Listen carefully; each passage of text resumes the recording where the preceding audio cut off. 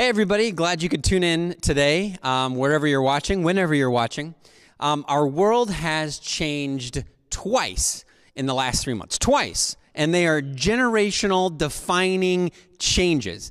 A few weeks ago, my daughter, referring to COVID-19, said something like, we're living in history. And little did she know that it would happen again with the killing of George Floyd. And just to see these things and how they've impacted the world so dramatically, so drastically, in sometimes positive ways, sometimes negative ways, very polarizing ways, it is a lot of ground shifting under our feet. And we can trust God through this. And I'm praying that a lot of good comes out of everything that we're experiencing. But just understand, church, that you have gone through two generational defining moments in the last 3 months. Many of you know that we have a sister church, the Minneapolis Church of Christ, and they took on a massive food distribution program after COVID-19 became a thing. There were a lot of families who were struggling with finances and food, and so they took on this opportunity to serve their community, and then it really took off in the aftermath of George Floyd's killing, and of course the riots. It shut down a lot of grocery stores, and it created a food desert in some of their neighborhoods, and so they are serving tons of families who are out of work, whose grocery stores are closed. And a number of us from Woodbury have been able to go over and help volunteer. We're over there the last few weekends pitching in. And if you would like to help, this is a good way to do that. You can reach out to our church office and we can get you in touch with the right people and give you a little bit more information about that. But we would love to serve our brothers and sisters and what they are doing over at Minneapolis Central in that way. All right, so for the last about 4 weeks, we've been discovering this concept of trust, or exploring this concept of trust, and we've been kind of breaking it down into questions. So, for example, the first week we talked about, am I trusting God? As we navigate life, am I actually allowing God to do what He needs to do, and I'm following after that. But then the following week, we explored the question, can I trust God? I mean, is God trustworthy? And of course, I know this is a sermon at a church, and the answer is going to be yes, but I think it's more nuanced and it takes a little bit more complexity as we think about that question. Last week we told you that the biggest challenge to trusting God is actually not trusting ourselves. So we have to ask ourselves in the midst of some of these issues, am I trusting myself rather than God? Now, when we're talking about this question of trust, there is one issue that is going to come up. We're going to be inevitably drawn to a particular question. You may or may not have clearly articulated it in your mind, but it's a question that you're going to want to explore. It's a question you've wondered about whether or not you're going to use the same words that I'm going to use. Now, right now in our country, delivery trucks, FedEx, UPS, all those guys, they are everywhere because people are shopping online more frequently and having everything delivered. So you may have heard this, and I thought this was kind of fascinating, but you may have heard that UPS, the big brown trucks, they plot their delivery routes around and they avoid making left turns if at all possible.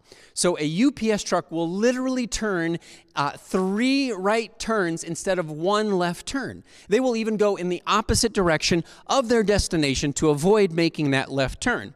Now, the reason is because left turns, especially as you cross traffic, are significantly more dangerous. And every time a truck gets involved in some accident, and that truck, of course, is out of commission. Of course, there's, a danger to the drivers and of both vehicles. And so there's a big loss of money. And what UPS found was that by just predetermining that their trucks were just going to make right turns instead of left turns, they saved millions in costs. They delivered more packages, and they're just much more efficient because they pre-made this one decision. So every time their drivers come to an intersection, they don't have to debate which way they're going to go, and they're not going to go left, they're going to go right.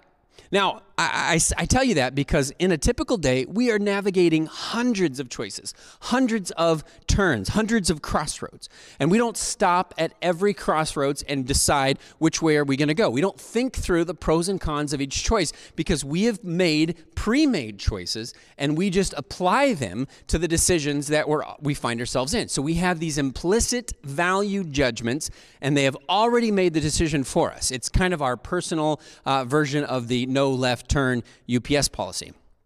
Let me give you a couple of examples. This one's personal to me. Well, not personal in an emotional sense, but just I'm the one that does it.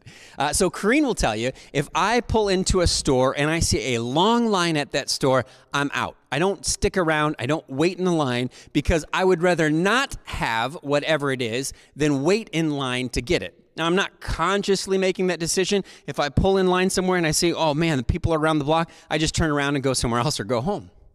Most people, when they pull into a store, they don't even think about where they're going to park. They just typically pull into the closest spot available to the door. The value judgment applied to that moment is that closer is better. Most people take the shortest route to their destination. I don't understand this exactly, but like if you use your GPS on your phone, it will sometimes offer you an alternative route that's longer. Do you want to take this longer route? No, of course not. I want to take the shortest, quickest route. I don't stop and really consider the ins and outs and pros and cons and weigh the decision. I just want the shortest route because I have pre-made that choice and I just apply that choice to every decision I'm dealing with. So it's not like we're doing this point-by-point analysis. We've just pre-made the choice. We map those choices onto our lives to kind of make navigating our lives more simple. One of the pre-made decisions that all of us have, or many of us have, to navigate life, and it's this question of trust that we're exploring today, is this question. Will this lead to happiness? Will this lead to happiness? Now, I understand you don't necessarily think of that in those terms, but we rarely make decisions that we think will lead to unhappiness or long-term unhappiness. So break down this sentence just with me for a second. So will this purchase, this relationship, this job, this hobby, this book, this diet, going to this party, binging this Netflix show, buying this car, will this lead to happiness? And when I say lead to, I use that word or that phrase because I think most of us understand that happiness may not be right around the corner, but it's down the road. And so maybe we make decisions to go running or to forego that extra donut because we know that we will be happier with that decision down the road, even if it's not like an immediate satisfaction. So it won't be this particular decision, but it leads to something that may lead to happiness. And then finally, happiness. I mean, I feel like it's a little ridiculous, kind of like Vince Lombardi holding up the football to the NFL player saying, this is a football. But happiness does need some definition because I'm not sure that we have a good idea of what it is. It's one of those things where we know it when we see it, or maybe we're more aware of it when we don't have it. But it's this fundamental, deep, ingrained human desire. And honestly, I think we have to be really upfront. Even thinking about the idea of happiness can bring up feelings and emotions of pain. Because some of you are thinking, happiness? I'm not worried about happiness. I'm just trying to survive. I'm struggling. This is hard. I don't know what's going on with my life. So happiness feels like some far-off luxury for people that don't have the real problems that you're dealing with. And we're going to talk about that in just a minute. Now, one of the struggles with happiness is that this whole issue is complicated by Christians who have argued that, well, actually, Christians shouldn't pursue happiness. Rather, we should pursue joy. They say happiness is about what is happening, and joy should exist outside of our happenings. And I've heard thousands of sermons that talk about this. Happiness is temporary, and joy is eternal. The joy comes from God. Happiness comes from just the regular old stuff of life. And so, in some sense, they may even say that happiness is antithetical to Christianity, but joy is where it's at. And I get all of that. I totally understand exactly what they're saying, but that is not the way the Bible distinguishes those concepts. If you open up your scripture, if you open up a biblical lexicon, if you talk to biblical translators, they'll use all these words interchangeably. You'll see gladness and pleasure and delight and joy and happiness all mixed up and used the same way. Whether the connotations are positive or negative. And I have a long list of quotes that I was going to include from teachers and translators, and I realized you'd be bored. So if you're interested, email me and I'll let you know what those are. But Scripture doesn't distinguish between the feelings, but it distinguishes between the means of achieving happiness or joy. And I'm harping on this, but you're going to see why in just a little bit. But I think we all kind of understand that when we talk about happiness, what we're saying is that soul-filling sense of satisfaction and contentment. That's what we're talking about. You may recall, if you've been following along with this series, we explored the word shalom, the Hebrew word shalom, from a few weeks ago. And the word is this idea that your life, like everything feels like it's complete and nothing is missing.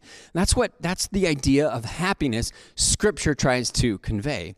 So it could be lying in a hammock, but it also could be that feeling of just like a job well done. It makes you happy. You're tired and exhausted at the end of the day, but you're happy.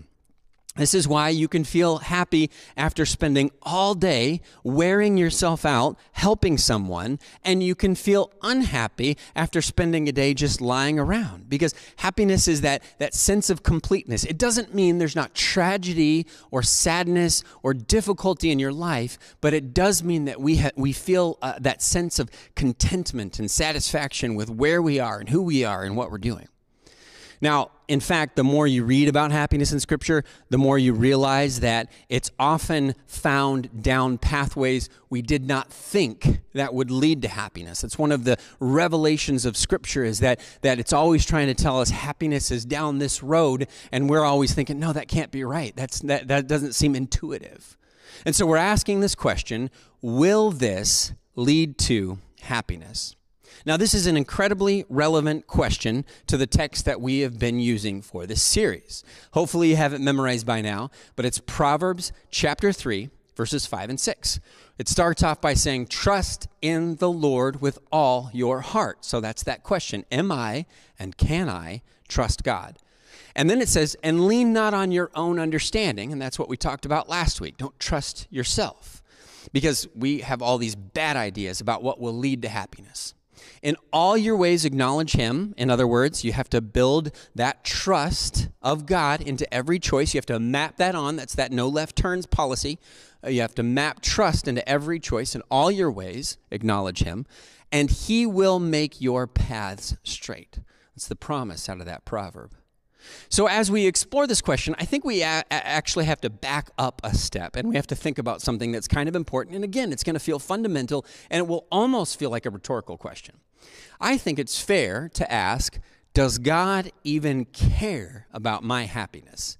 And what I mean by that is that a fair expectation to have of this relationship with God. For example, if you're a student in a class and the teacher walks in and says, hey, pop quiz today, the students groan, that doesn't make us happy, and the teacher might say, well, I am not here to make you happy. I am here to teach. I'm not called a happy maker. I am called a teacher. Or if you're a judge, or if you're before a judge sentencing a criminal for a crime, and the criminal says, I am not happy with that sentence. I'm not happy with that prison time. The judge might say, well, I am not here to make you happy. I'm here to enact justice. Now, our idea of who God is really comes into focus as we explore this question of, will this make me happy? Or is God going to provide for my happiness? Many times growing up, I heard preachers and teachers say something to the effect of, God isn't focused on your happiness. He's focused on your obedience. Happiness versus holiness. Happiness will lead you to make bad choices, but holiness and obedience, that will lead you to follow God. So I actually kind of grew up with this suspicion, and sometimes still wrestle with this idea that if I was pursuing something that made me happy, that meant I was pursuing something sinful. Now, of course, I still did what made me happy. I just felt guilty about it. I felt guilty about doing something that made me or led to happiness. Now, my understanding of God's identity was one kind of like a judge or a teacher. He wasn't there to enact or bring about my happiness. He was there to teach, or he's there to judge, or I'm there to obey. Now, the problem is my imposing my expectations of happiness onto my faith just felt like it didn't work. And then, in Christianity, people will say things like, well, you may be miserable, but at least you have the joy of the Lord. And it's just such a weird dichotomy to think that this joy of the Lord wouldn't be something that we would actually experience in our lives. But that was the message that I was given. Now, it is very true that we are extremely bad at knowing what will actually make us happy. and we're tempted to pursue happiness in very wrong ways. And we'll talk about that in a second. But it's a far cry from that to say God doesn't care about our happiness.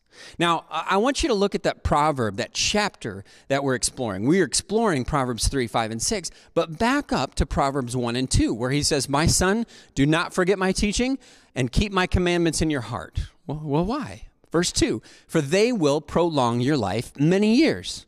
Well, that sounds good. That sounds like something that would make me happy. "And they will bring you peace and prosperity." Well, that sounds really good. That really sounds like something that would make me happy.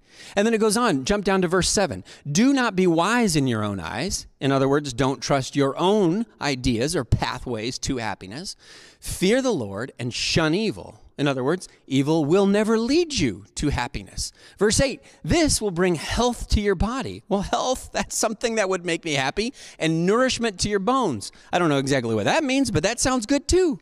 Now, remember, the Proverbs are guidelines, not guarantees, right? They're telling you this is generally how your life will go if you follow these principles. So he's not saying that if you're ever sick, it means that you're evil. He's just saying that generally speaking, if you want health and happiness and peace and prosperity, you head this way, the way that God is telling you to. But keep going. There's more. Verse 9.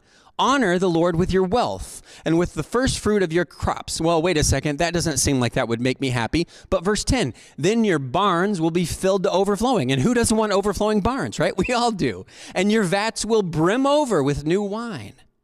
Now, our ideas of the good life are probably different than they were 3,000 years ago. But what he's doing is outlining the path to satisfaction and contentment and happiness. Now, if you're not convinced yet that God cares about your happiness, look at verse 13, still in the same chapter, chapter 3. "Blessed," by the way, blessed literally means happy, "are those who find wisdom, those who gain understanding. For she is more profitable than silver." Well, silver would make a lot of people happy. "And yields better returns than gold." Well, gold's even better than silver. Verse 15, "She is more precious than rubies." I don't know, maybe people like rubies, but nothing you desire compared to her. It is wisdom, the path of God, that will lead to happiness. Wisdom is better than all those things you thought would bring you happiness. Why? Because unlike silver and gold and rubies, it actually will lead you to happiness. Jim Carrey had this great quote where he says he wished everyone could be rich and famous so they realize those things don't make you happy. Because we just tend to think that that's where it's at. But even going on, verse 16, "Long life is in her right hand." That's wisdom, the her personified as a female. "In her left hand are riches and honor. Her ways are pleasant ways, and all her paths are peace." And then in verse 18, it wraps up by saying this, "She, wisdom, is a tree of life to those who take hold of her. Those who hold her fast will be blessed," or happy. Here's the thing. If we are not aware that God deeply cares about our happiness, then we are not hearing what he says. We're not listening to him, because we serve a God who is very concerned about our well-being and our peace and our happiness. Now, you may be thinking, okay, that's Old Testament, and sometimes the Old Testament's a little weird, and so I just like to stick to the New Testament. Well, great, that's wonderful. In fact, if you go to the New Testament, Jesus addressed this issue head on. He spoke in his manifesto, the most comprehensive collection of his teachings. We call it the Sermon on the Mount, but it's the manifesto of Christ. He said, how does that start? What is the first word in the Sermon on the Mount? Now, it literally starts with the Greek word for happy. Now, most translations today, if you're looking in your Bible and you're like, wait a second, I see the word blessed. And that's how you know you're really religious and spiritual, if you emphasize the ED, blessed. But happy are the poor in spirit. That's the literal translation. Happy are those who mourn. Happy are the meek. That's Matthew 5:3 and on. Now, some of you are thinking, well, that doesn't sound right to use the word happy in that context. Exactly. That's the entire point Jesus is making. Here's the claim. He is saying that happiness is not the result of a life free from pain or hurt or full of power and influence and riches. He's saying happiness is the result of these counterintuitive means that require trust in God to pursue. Here's what Jesus is saying, that God has the map to happiness, and we are not asking him for directions. And worse, we're convinced we know the way. Have you ever been a passenger in the car of somebody who thought they knew they were going and you were pretty sure they were going the wrong way? That's us. For me, a great illustration of this, and really everything in life and the Bible, is kids. Let me say something to kids. So kids, if you're watching, this is for you. And this is going to sound absolutely backward to you, but I guarantee you this is true. It makes your parents happy to make you happy. Yeah, that's what I said. It actually makes your parents happy to make you happy. Their happiness is often defined by your happiness. Now, some of you are thinking, hold up, mister. I don't know if you still say mister, but some of you are thinking that. And you're thinking, oh, okay, that's a nice thought. It sounds good. It sounds like something my parents might say, but it doesn't match my experience because they make me go to school. And school does not make me happy. And they schedule me for dentist appointments. And dentist appointments do not make me happy. And they take me to the doctor to get shots. And shots do not make me happy. So, based on my experience, my happiness is clearly not their top priority. I hear you. I totally hear you. But listen, they, believe it or not, are a little smarter than you, and they are looking at the bigger picture. They know that further down the road, if you need a root canal or you contract smallpox, that would make you really unhappy. So what they're doing is they are ensuring your long-term happiness. I mean, if my 8-year-old were trying to map the path to his own happiness, if he were determining his own decisions, it would be ice cream for breakfast, candy for lunch, diabetes by dinner, because those are the choices that he would make. But God has granted him parents who are doing their best, and we're going to pull back on that because we are thinking about him not just at 8, but at 10, 12, 15, 20, 80. That's what parents are thinking about. And if you imagine God as an eternal Father who sees the whole scope of things, it's no wonder that he points us in different directions than what we think will make us happy. When we trust God, this path that appears to lead to pain turns out to lead to happiness because God is smarter than us. God is wiser, as the Proverbs would say, than us. Let's deal with something very real, because some of you are thinking, okay, that's great. But if God cares so much about my happiness and I'm not happy, are you saying it's my fault? Is it my problem that I've got this chronic condition or I've inherited this problem or I was raised in this situation that makes life very difficult and unhappy? Well, this topic could be a whole thesis, but let's just use the parent analogy again, just real briefly. I love my kids, and I want them to be happy. But sometimes they fall and skin their knees, or sometimes they fall and break their arms. I don't want that to happen, but sometimes that happens.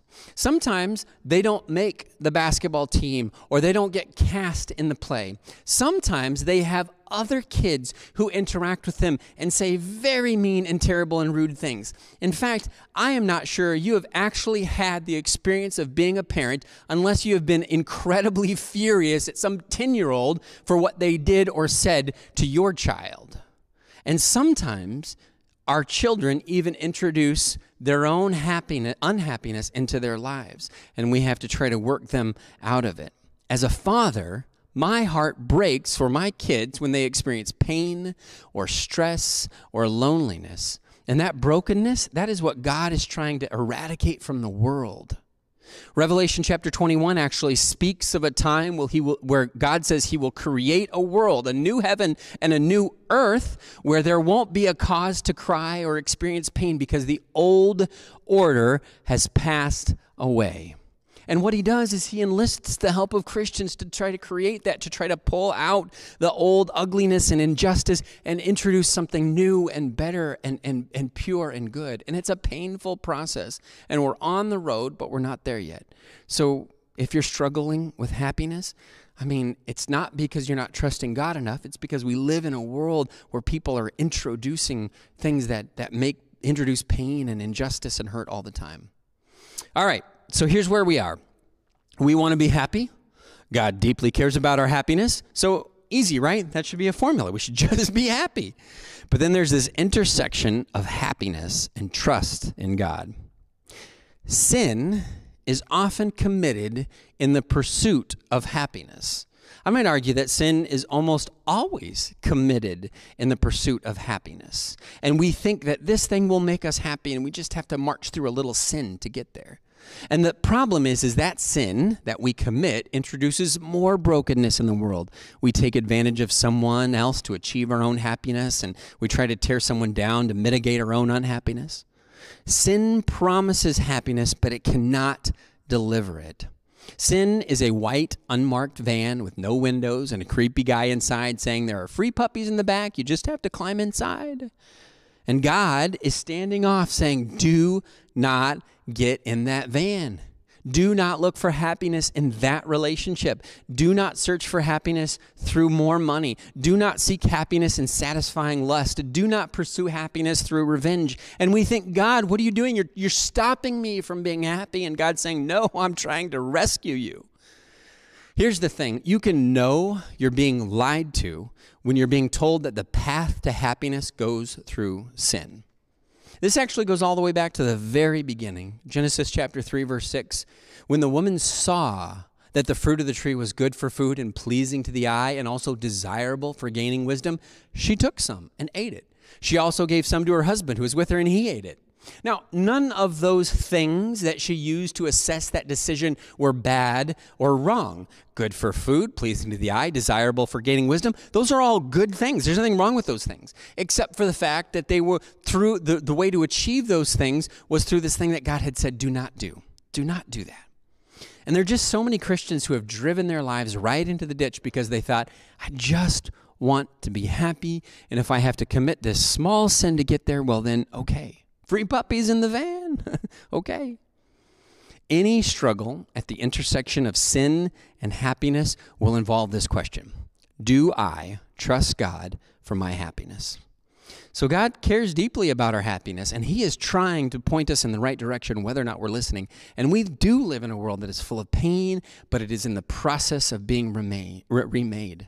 And so that's why I think this verse that we've been exploring is so valuable. When we're at that intersection, we're trying to map out our choices and figure out our decisions.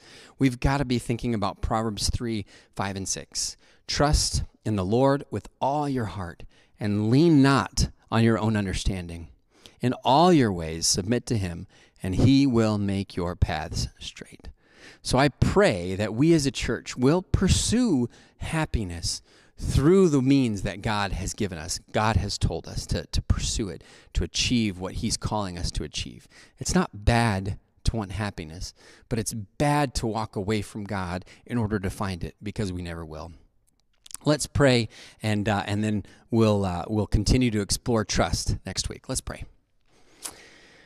Father in heaven, we're so grateful. We're grateful for your word. We're grateful for the fact that Proverbs gives us these shortcuts to learn deep, eternal truths without having to go through those difficult experiences. But God, I know so many of us have made bad choices, and we've experienced the pain and suffering that comes from trying to pursue happiness in ways that were contrary to your way or your will, Lord. I know you're trying to protect us.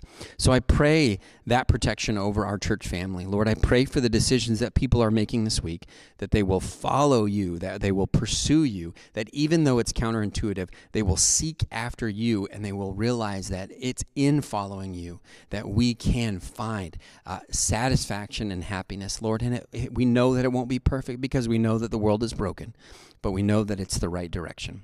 We thank you for that. It's in Jesus'